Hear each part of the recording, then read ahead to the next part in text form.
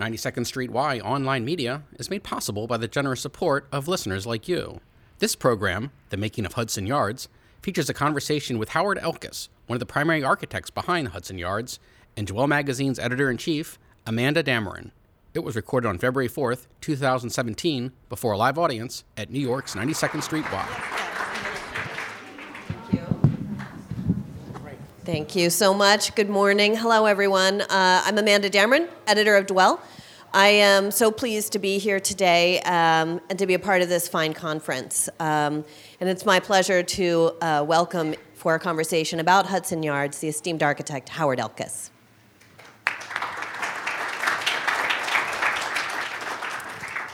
I think, and then we'll just kind of sit up here and begin our conversation. Yeah, these are high ones. Okay, thank you. All right. Howard, you have had an incredible career as principal of Elkus Manfredi. You have done myriad projects addressing great cultural, social needs, from mixed-use developments to high-end retail environments. And this, in the role of the architect, takes great sensitivity, certainly, to the emotional, physical needs of a large population of people, but it also takes that sensitivity married with a really pragmatic understanding of how to address those needs on a programmatic level.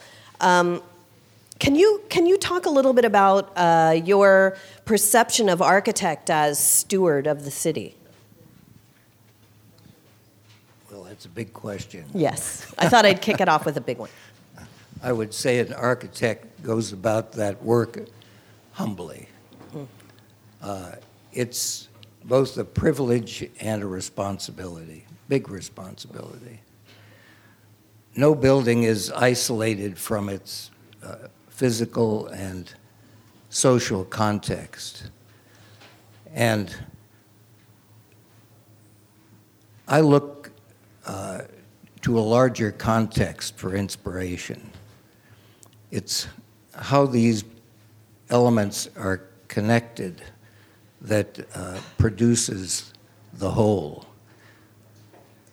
Human needs and aspirations lie at the heart of the design challenge of any building, complex, or city. It's how these elements come together, whether it's in a single building or beyond, that dictates the form, the materiality, the aesthetic, which creates place in the human experience. That's the essence of it all. I have a holistic approach to all of this, and I owe that to some degree to a former master, Buckminster Fuller, who talked about comprehensive design. I see design and architecture in that context, and the responsibility. Well said. In our discussions leading up to this conversation in front of you today, as we've been discussing the historical significance of Hudson Yards, you have often cited Rockefeller Center as a shining and lasting and important example of how a cultural institution can perform such an important role in the built environment. Can you talk a little bit about how you have considered that historical significance and applied it to your role in the concept of Hudson Yards? I love Rockefeller Center. Rockefeller Center, I don't know whether all of you know this, was originally conceived as the new home of the Metropolitan Opera. And it was John D. Rockefeller who came in and produced a unified vision for this complex, which has been a paradigm of urban development for the world. not just for New York City. It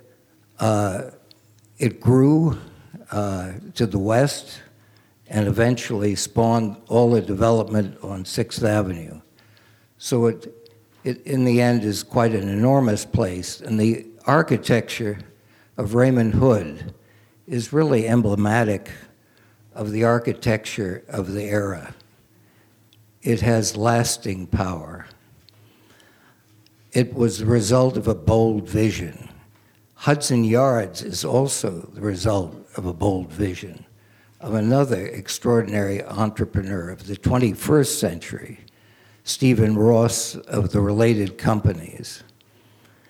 And what is seen here is the opportunity to create a new neighborhood, just as Rockefeller Center was the core of a new neighborhood. And within it are the opportunities to assemble a group of accomplished architects to produce the physicality of that vision. What's interesting about these two projects, Rockefeller Center endures. It's every bit as exciting and vital part of this city today as it ever was. And that's the aspiration for Hudson Yards. That's our opportunity. That's the stuff that fuels the spirit of what we're about. I quickly referenced your background and career, and I want to pursue this as it relates to Hudson Yards as the single largest private development in the history of the United States. And with the enormity of that project, I'm wondering if you wouldn't mind sharing some of the points and projects in your career that have led you to conceptualizing, again, your role at Hudson Yards. What has led you to this point and prepared you to work on this project? Well, I should say it's an honor to be part of this project because it is extraordinary. It's one of the most important things that's happening in any city in the world today. I'm an urbanist, and I'm trained as an engineer first, and then an architect. I come from San Francisco, and I got stuck in the East Coast, so I've gone the wrong way, Horace Greeley. Anyway, I've had the great opportunity of traveling throughout my life. That's been a real inspiration in my career. And I've had the good fortune of working nationally and internationally throughout my career. So it's been a long journey to get to this place. The opportunity here combines all of that energy. In the early part of my career, I had the opportunity to design the headquarters for the American Institute of Architects in Washington, so I was a servant of my profession. And later, I had the opportunity in the Philippines, just to cite one example of my foreign work, to master plan part of the waterfront of Manila, and also to design the Government Service Insurance System building, which is now the Senate office building of the Philippines. What's important, this was designed in the 70s. It was the world's first major green building, and we've been on that track ever since, and that informs everything we're doing. So in my work, I try to be sensitive culturally and socially. And I'm always dealing with the question, how will my design work enhance the human experience? That's the essence of it all. Now, the track to Hudson Yards is a journey I've taken with an extraordinary individual and partner of Steve Ross, Kenneth Himmel. And our first work was in Boston in the mid-'80s, designing Copley Place, which was at its time the largest urban mixed-use development in the country. And since that time, we've marched across the country. If you know the Peninsula Chicago hotel block, we designed, and then Pacific Place in Seattle, and then in West Palm Beach, City Place, which was a paradigm of new urbanism, and after that, Time Warner Center, where we did the podium, which is the prototype for Hudson Yards. It's where all the people gather. It's the heart in terms of retail and dining experience. These projects, and one we're working on right now in Abu Dhabi, which is quite an enormous project, mixed-use project, lead to Hudson Yards. And what my role in Hudson Yards is designing that podium, which is now 2.5 times the size. Just to give you a scale, you're familiar with Time Warner Center podium. It's 2.5 times the size. It's 1 million square feet. And what's significant to me is that in this enormous development of Hudson Yards, 17 million feet, okay, $25 billion worth, all to be built at one blast of 10 years. It's incredible. But it's this 1 million feet where the 125,000 people per day who live here, work here, visit here, will come together to socialize. So I see it as the interior heart.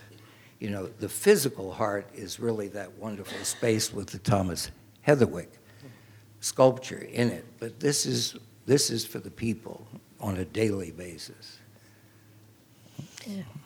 You're part of a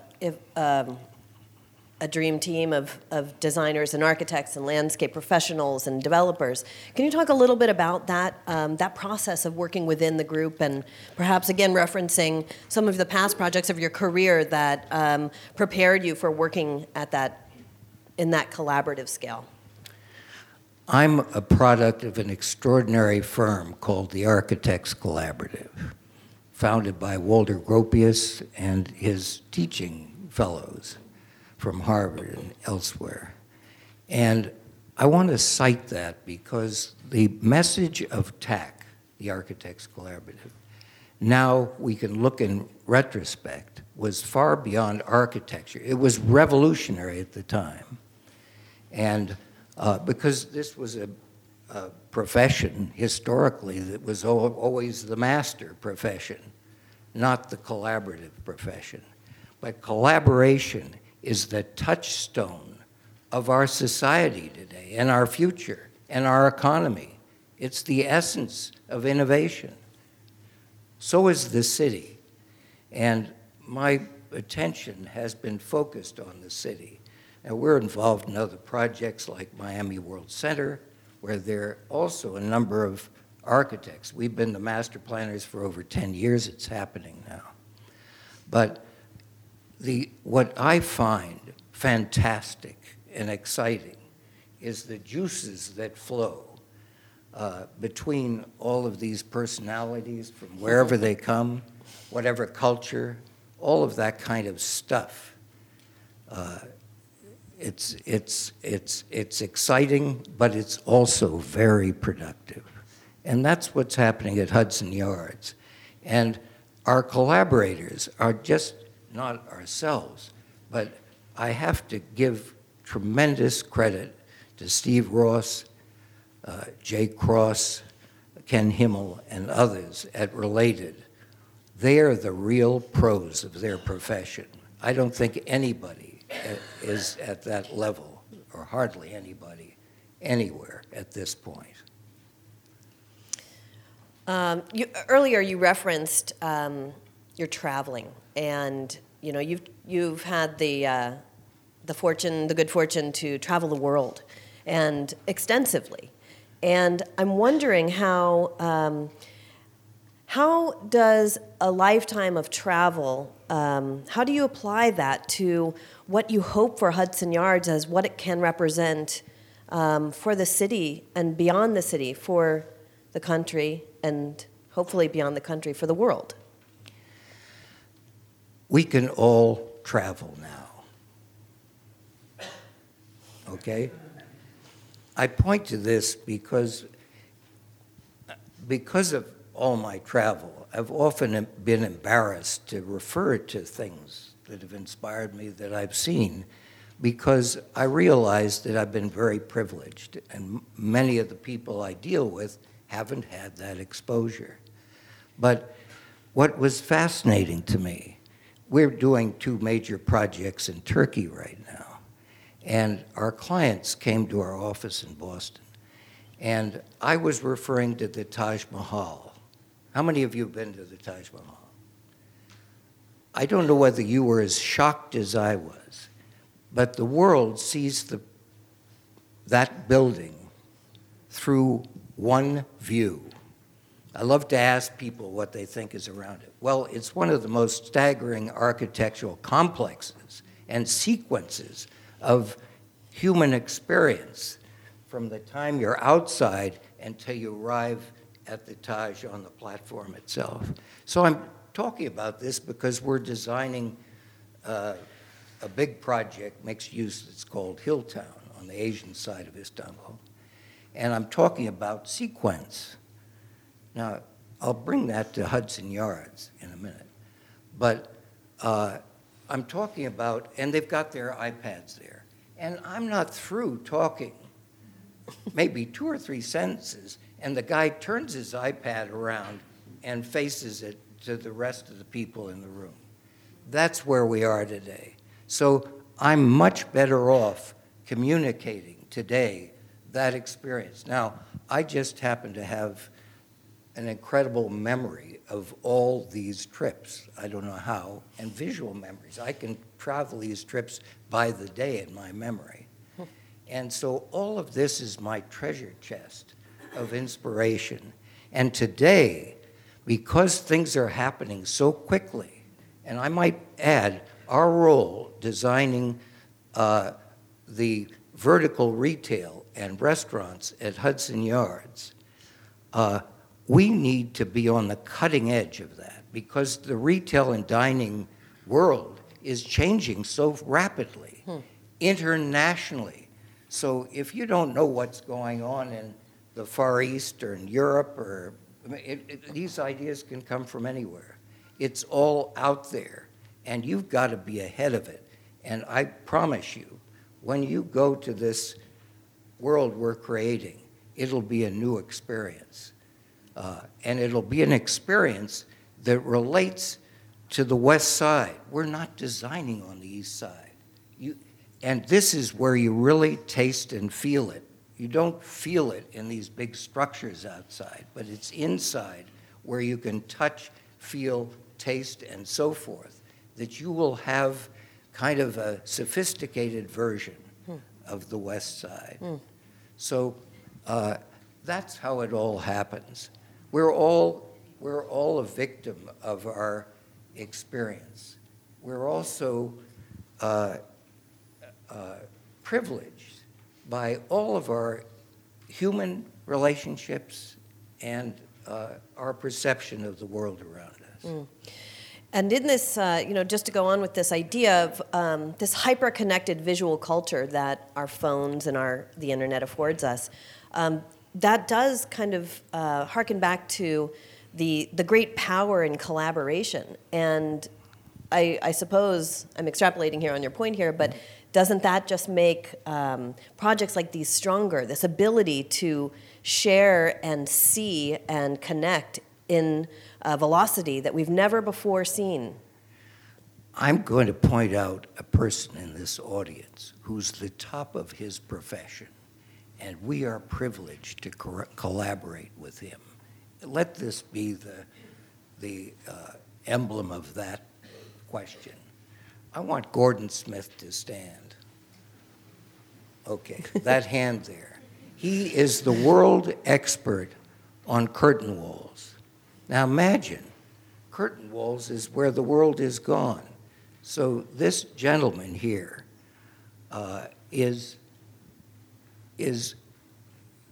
the personification of whom we depend on to be our collaborators.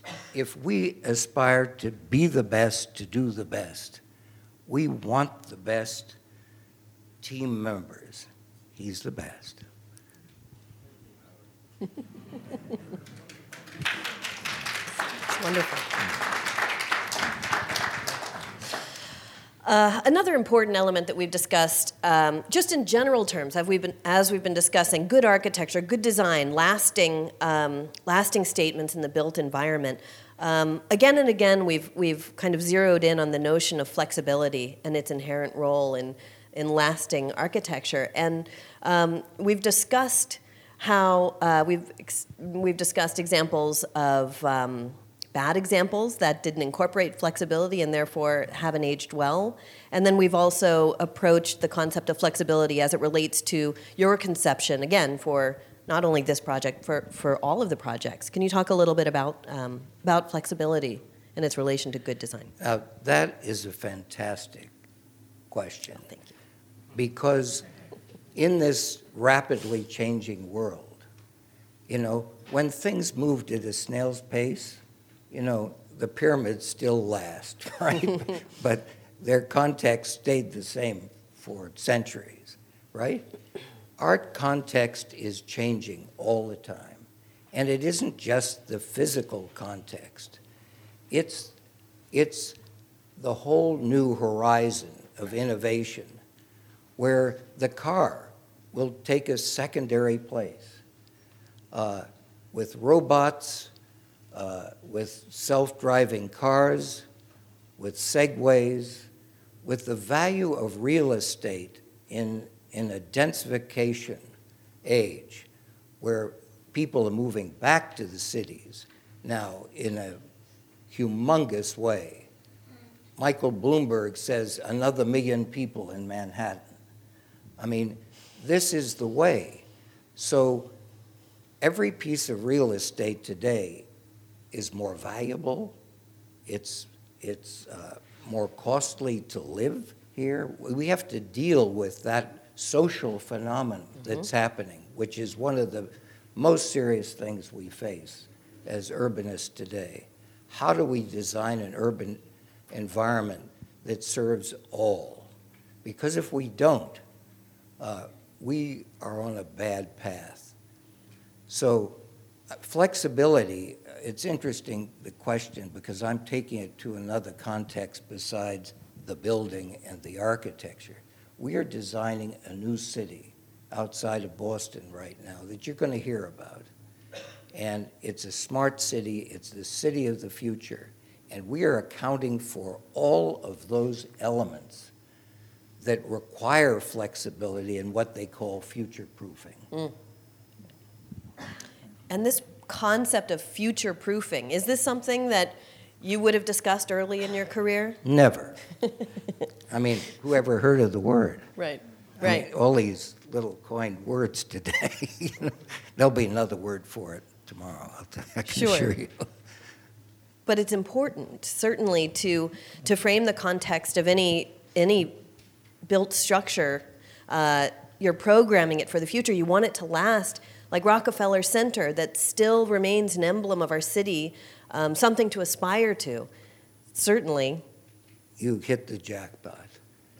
Quality lasts. And we've seen that through these recessions, where the value of buildings and their marketability, if they aren't built with design quality in mind. Today, sustainability is a big deal, okay? It's finally come of age throughout our culture and internationally. And if you don't design a sustainable building, first of all, your sales are down, the value of what you're creating is down. It's now in the marketplace, just like good design is. I attribute where we are in design to Frank Gehry, who popularized it, and to Steve Jobs, who took it to another dimension as far as product design and everything else. And he was the creature of living in a modern house called the Eichler House out in the Bay Area. So flat slab, glass, flat roof, okay? Just look at the iPads and those things. I think he was influenced. Anyway.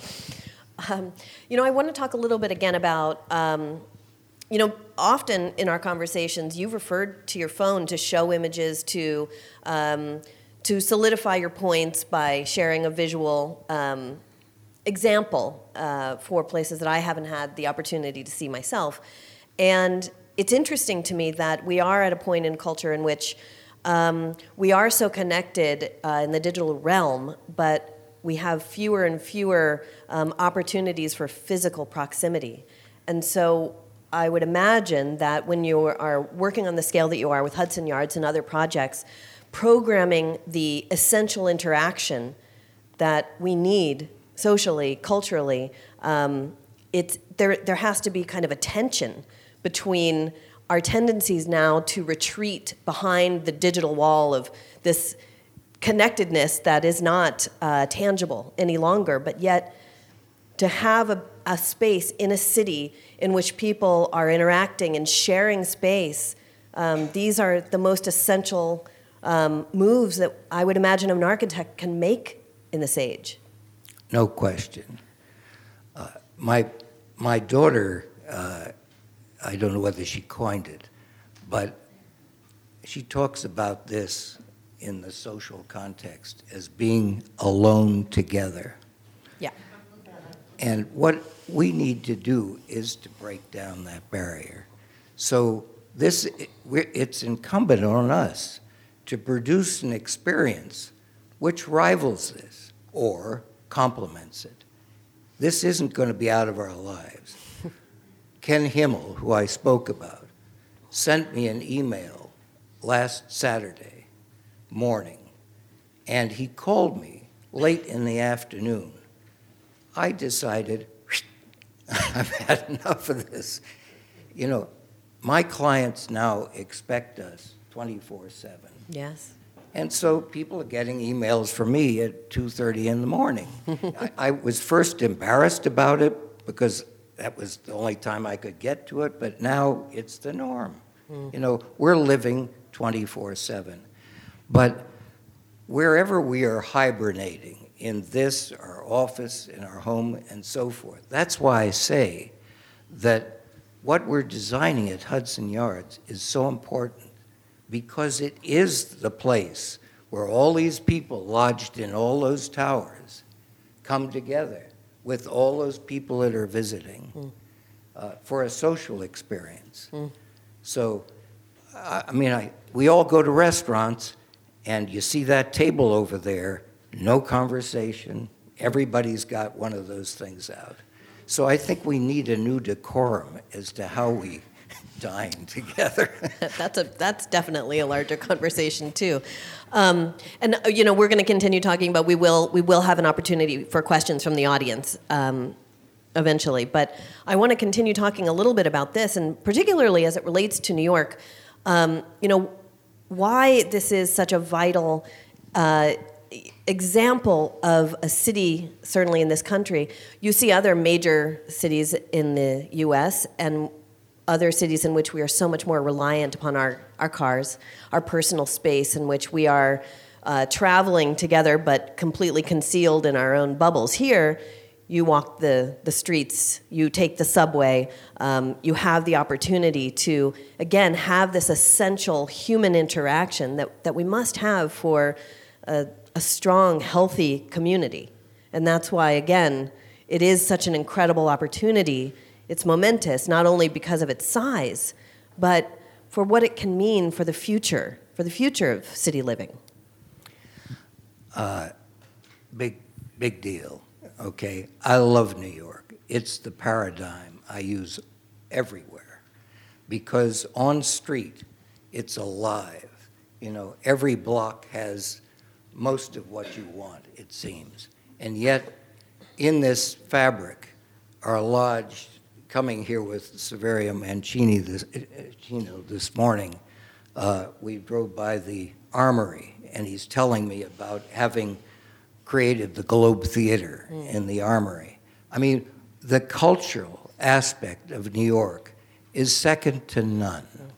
And I don't lodge that all inside. It's in the park, it's everywhere. It's on the streets, and the diversity of the population is just fantastic. When I started working in Miami over 10 years ago, I used to call it the biggest city I knew that wasn't a city because there's no pedestrian life.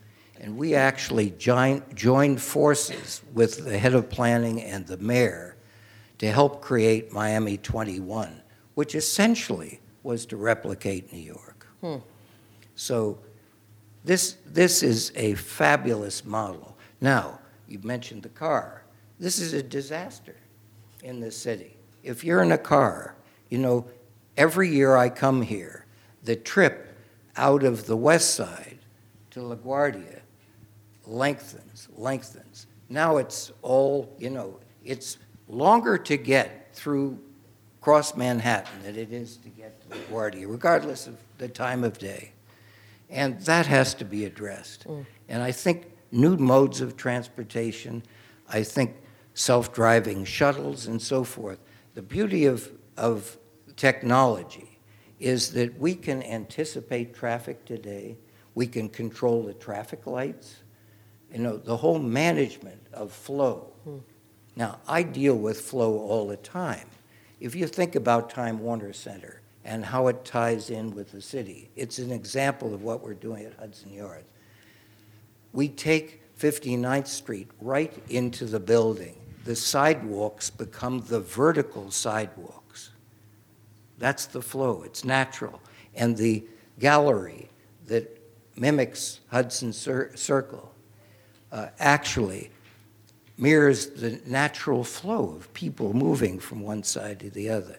Now, just to say how Rock Center is replicated in a small way in Time Warner Center, look what Time Warner Center did. Retail, East Side, nothing over there. Nordstrom's, look what's happening around us today. And that combined with this powerhouse of culture, Lincoln Center and so forth. So New York has these neighborhoods. It's fabulous. Don Fisher, the Gap, we went out to see him, and I'd heard that there were 40 Gap stores in New York. And he said, over 100. All little neighborhoods, right? Yeah. Well, I do want to open it up in case there are questions from the audience. I do invite you. And, I think these microphones work, so I'm just going to kind of Phil Donahue it over here. I'm going to go back here first, and I'll come back to you. Yeah, I think so. Try it. Mr. Elkus, given the $1 million, the million square feet of real estate space and the cost of new construction, what are the odds that you'll be able to attract retailers who aren't the same old that you see everywhere you go? Will it be a unique experience in Hudson Yards to some extent? Love the question. It's so valid. One of the big problems is the credit worthiness of tenants. I think restaurants, there's an 85% failure rate in restaurants. Talk about the future, okay? The flexibility. You have to design an armature to deal with flexibility. And what's happening now, there's a revolution going on in retail, as you know. Macy's, imagine what Macy's is doing, closing 200 stores. What does that mean? The developers who own the malls are giving them back to the banks. I mean, you saw that in the Wall Street Journal the other day. I mean, it's a fundamental problem. Now, going back to your specific question, retailers, because of that environment, have to keep reinventing themselves. Number one, we're going to have a lot of familiar names, and they're going to be mid-range to ultra-luxury. Okay, that's our market. But we're also going to create space in the building where new designers can come. Remember the foreign shops in Paris where you went and all those great, exciting designs that you find in the meatpacking district and elsewhere in New York? We want to have that aspect too. So from a restaurant point of view, I think you're going to recognize probably all of the names. But this is going to be their signature moment. That's what Hudson Yards is producing here, is the necessity that you've got to be on top of your game. So Thomas Keller, for example, has got a designer who did the Corinthian Hotel, if any of you have been in London, absolutely magnificent, designing what Ken Himmel says will be the most beautiful restaurant in New York.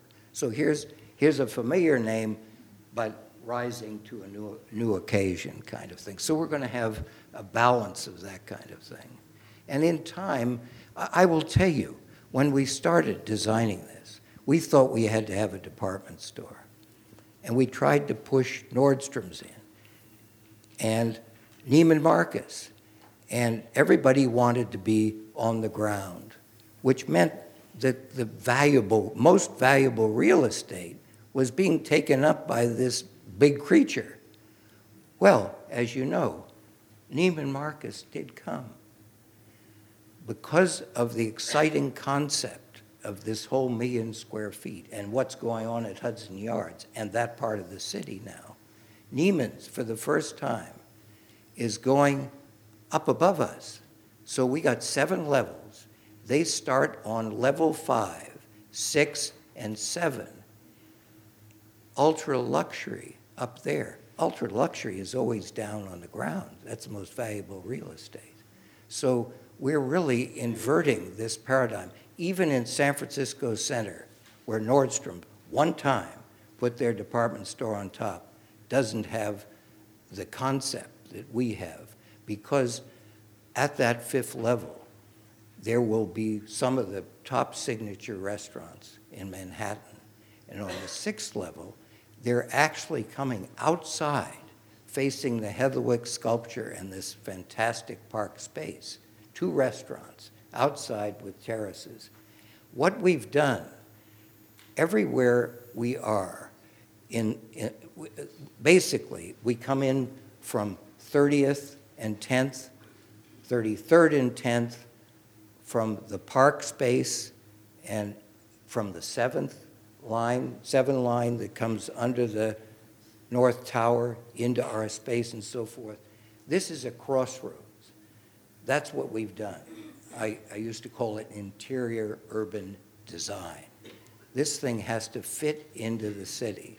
And when you walk through this project, we have spaces that go up 7 levels, 4 levels, 3 levels, and so forth. Intentionally, when you walk the streets of that part of the city, you're in different kinds of spaces, widths of streets, heights of buildings, and so forth.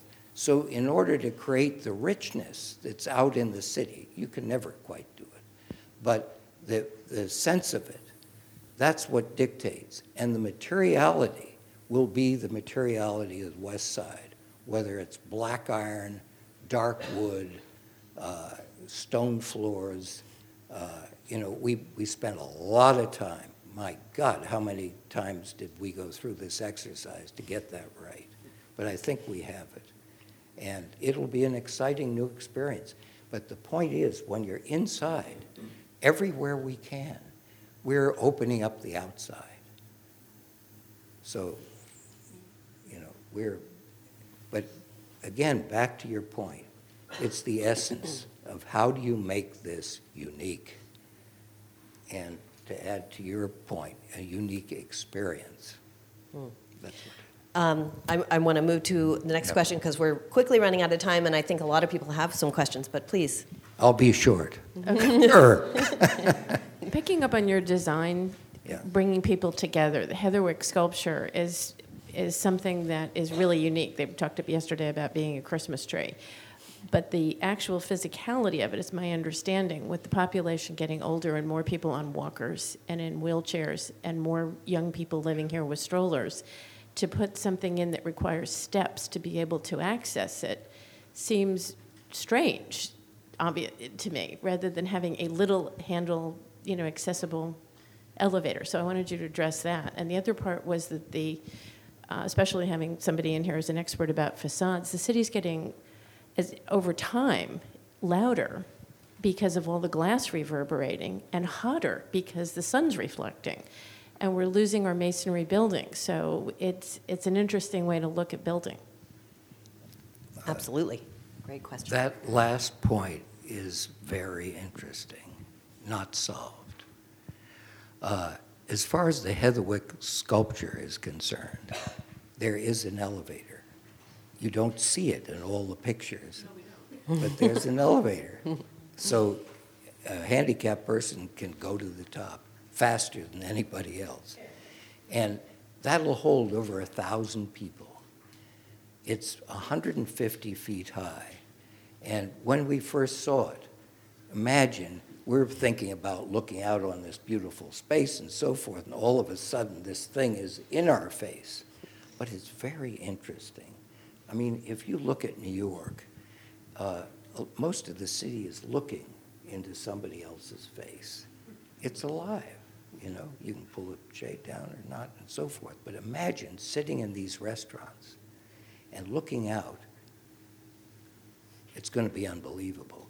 And just imagine the programming that will go on. Think of Fashion Week in New York.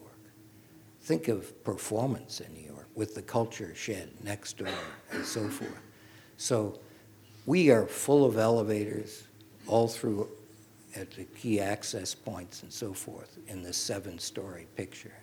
So a handicapped person can interface with that sculpture at every level without going there to begin with. I think we have time for one more question, but I think that's an incredibly important point that you bring up about inclusive design, and how when we're talking about something that's lasting and valuable, I mean, these are the essential questions we must ask. So I thank you for that. I'm going to walk back over here for our last question. And by the way, I'm here, and I'd be happy to answer anybody's question after this session if you want. Okay. Thank you. I just wanted to know about your further visual strategy for the integration of public art into this huge complex. I know you're starting with $180 million on one piece. Are there going to be like the Fourth Plinth in London, something where or Doris Friedman Plaza, something with rotating artwork commissioning? Everything you can imagine. This is a tabula rasa. And art is now. Never before has art played so importantly in a culture as it will in the future. Imagine when we don't have jobs for everybody. It's going to be culture that's going to absorb a lot of people and education accordingly. It's a huge business. And imagine art in all its forms in Hudson Yards. And it will penetrate all of these buildings. You see the Boteros, and we had at one time a gallery that sold art and so forth.